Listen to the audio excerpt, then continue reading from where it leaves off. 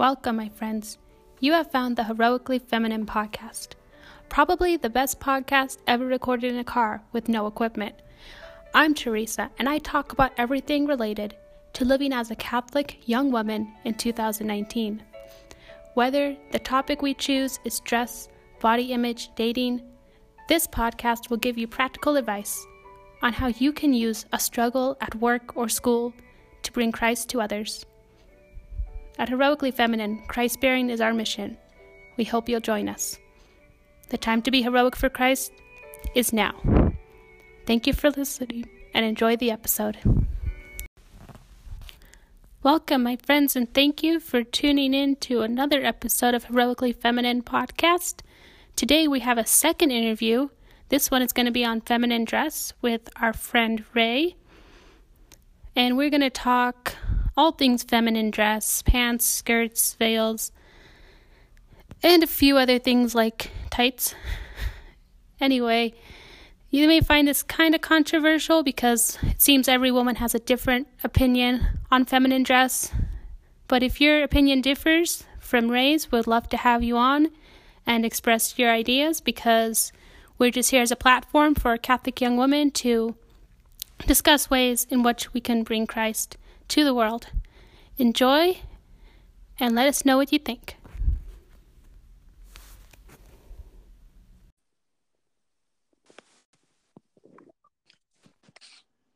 Hello. Hi, Ray, and welcome to the Heroically Feminine podcast. We're so happy you're here to talk to us. Well, Can you thank hear you me for all having right? me. Yes, I can. You're a lot more connected this time. Welcome back, and you're here to talk to us all role of Catholic feminine dressing. People have different opinions on that in your experience. Yes. Okay. So, well, I know that that I hold a little bit different opinions than many of the people in traditional circles do, in that when I'm not around, for example, Mass or any church-related activity, I wear pants in my day-to-day life. When I'm around traditional circles, I don't try to rock the boat. I don't try to make huge fuss out of it, but I just don't I don't let that aspect of dress bother me in my day-to-day life. And you had asked me to come on and talk to you about that because it's a little different from a lot of trad people out there.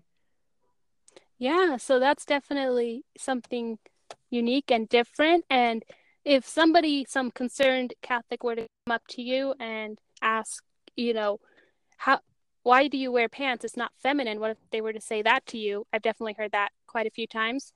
What would you say in response to that? Well, I'd say that fashion, I'm not talking, the morality of modesty quite yet. That I'll get to that later.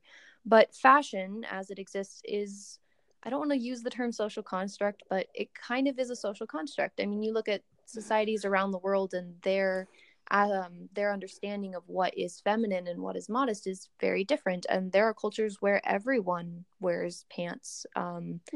I'm so just on that side, I don't think there's anything objectively wrong with pants.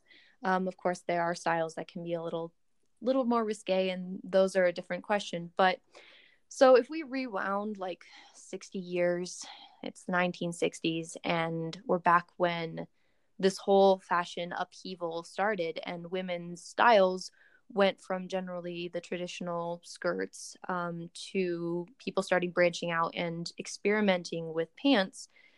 That was done in a sense of rebellion to the understanding of femininity and what it meant to dress in a feminine manner. We've had 60 years of that to go on. We've had 60 years of changing fashions, and in my understanding of the world and the fashions, it's no longer considered to be masculine to dress and wear pants. Now, you can wear masculine clothing, and that's what we see a lot in the trans community, with people wearing more boxy clothing to hide a female figure.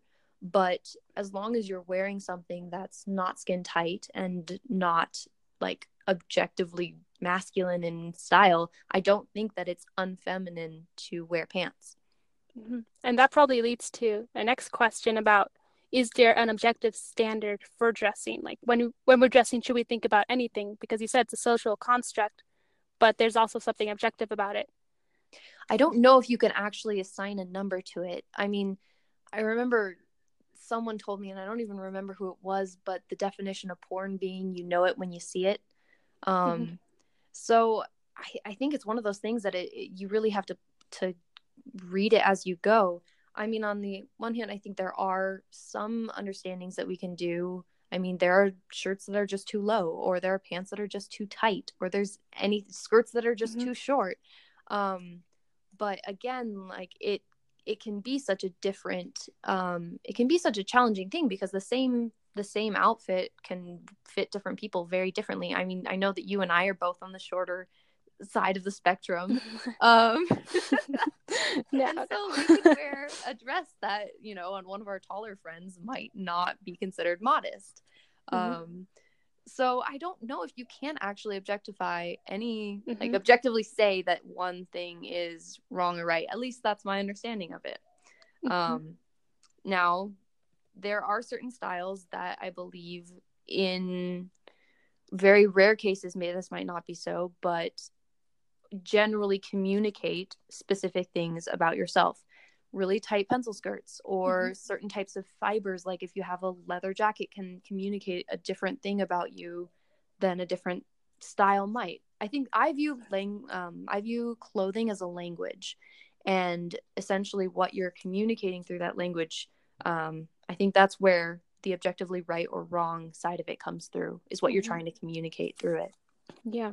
And maybe what the difference between you and some of the people who may object to your opinions is that they might see it as almost like a two-way street. Like you're saying that the way, like, you think and then you dress, and they might think that the way you dress almost influences how you think. So and maybe you don't think about and twice about wearing pants, but it begins to alter your perspective. I mean, and there's definitely there's something to that. If you are used to wearing or dressing in a certain way and you get used to that, then you stop noticing it in other people. Now, on the other hand, I think that in that case, knowing boundaries and knowing when to dress and where to dress, that actually can counter a lot of that.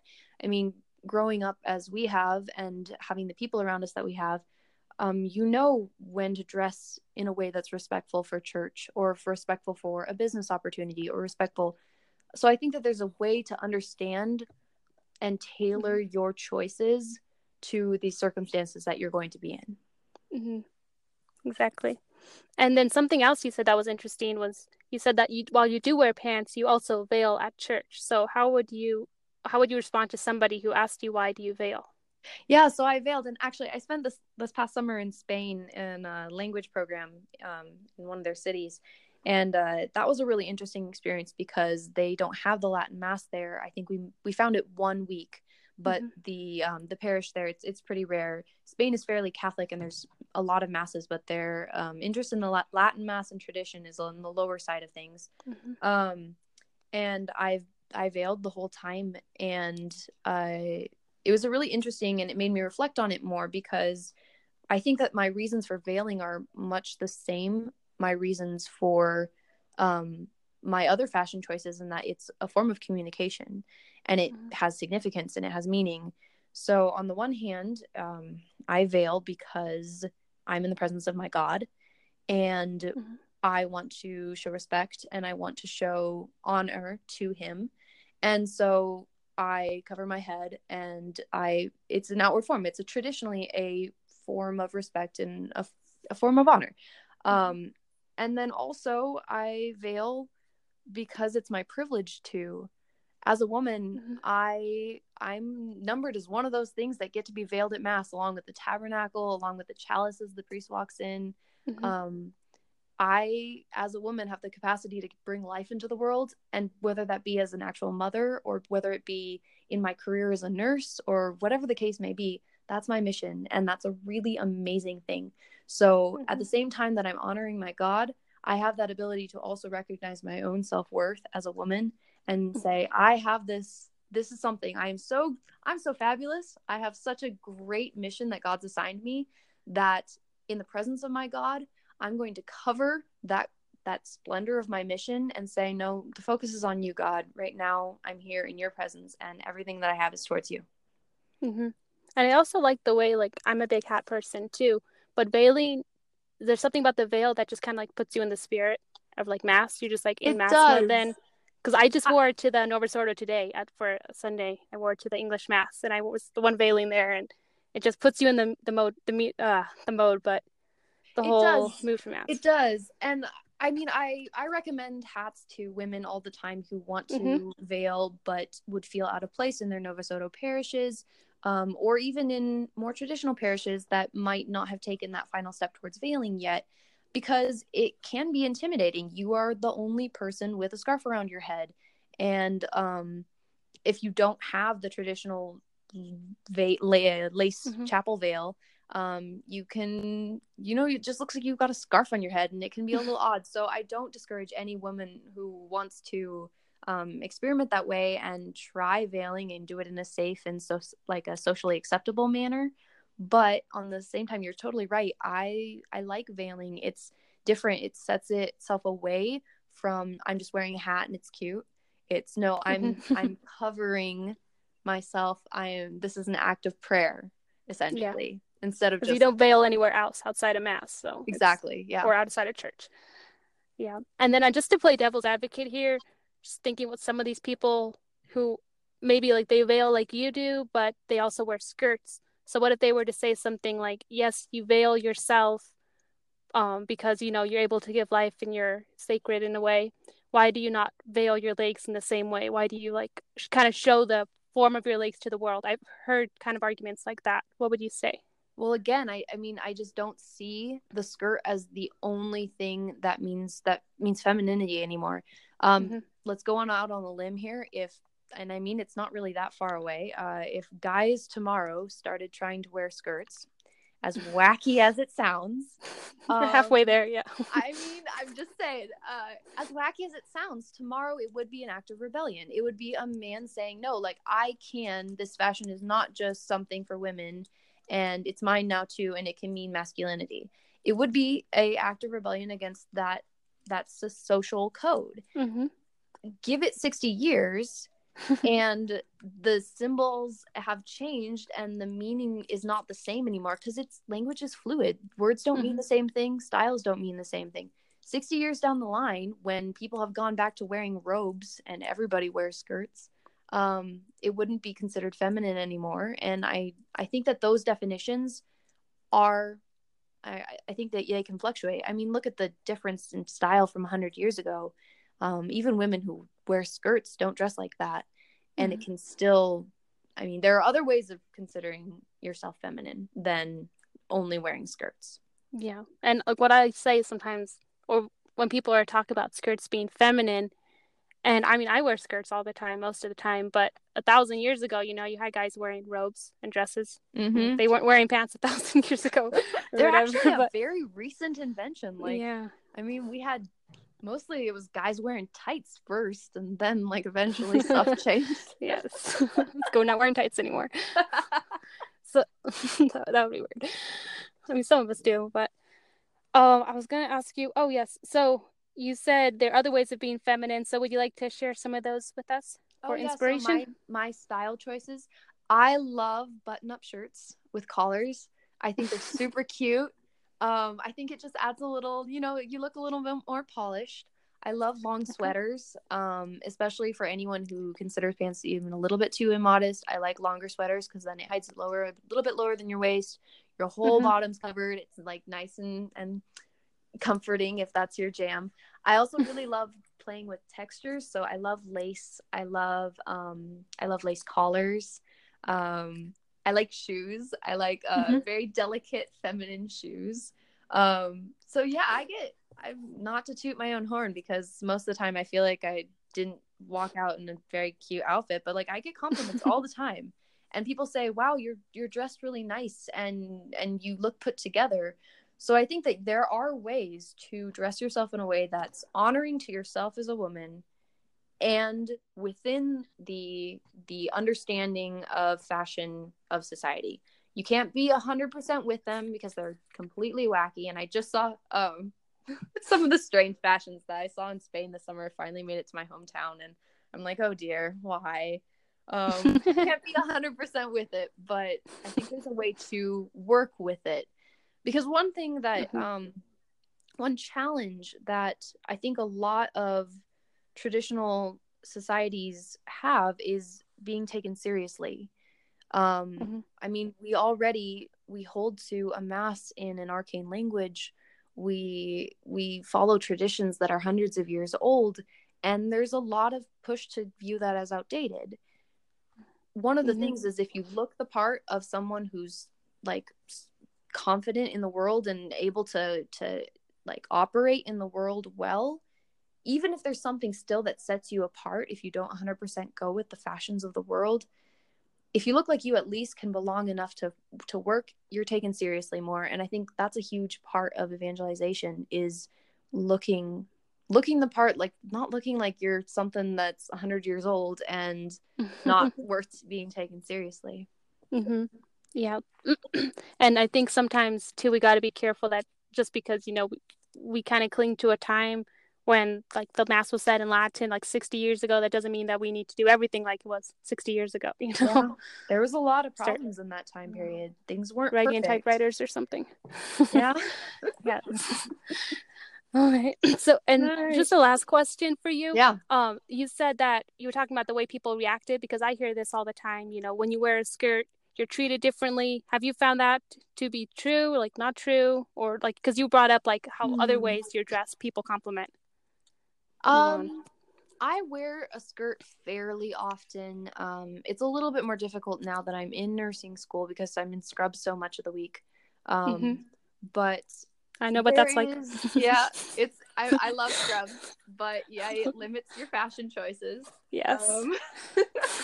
Would you like black or blue today? Living dangerously. We'll roll out the purple every once in a while. I think there's a grain of truth to that. The better that you're dressed in any situation, people respond to it more. And I mean, as fashions move towards pants being a more general choice for women, skirts do tend to stand out. But I think there's other ways of standing out. Color. If you're wearing a bright color, people are more likely to notice you. Statement jewelry. I mean, a lot of the reactions, like people holding doors for me or people complimenting me, a lot of those just have the thing that links them is a unique clothing option.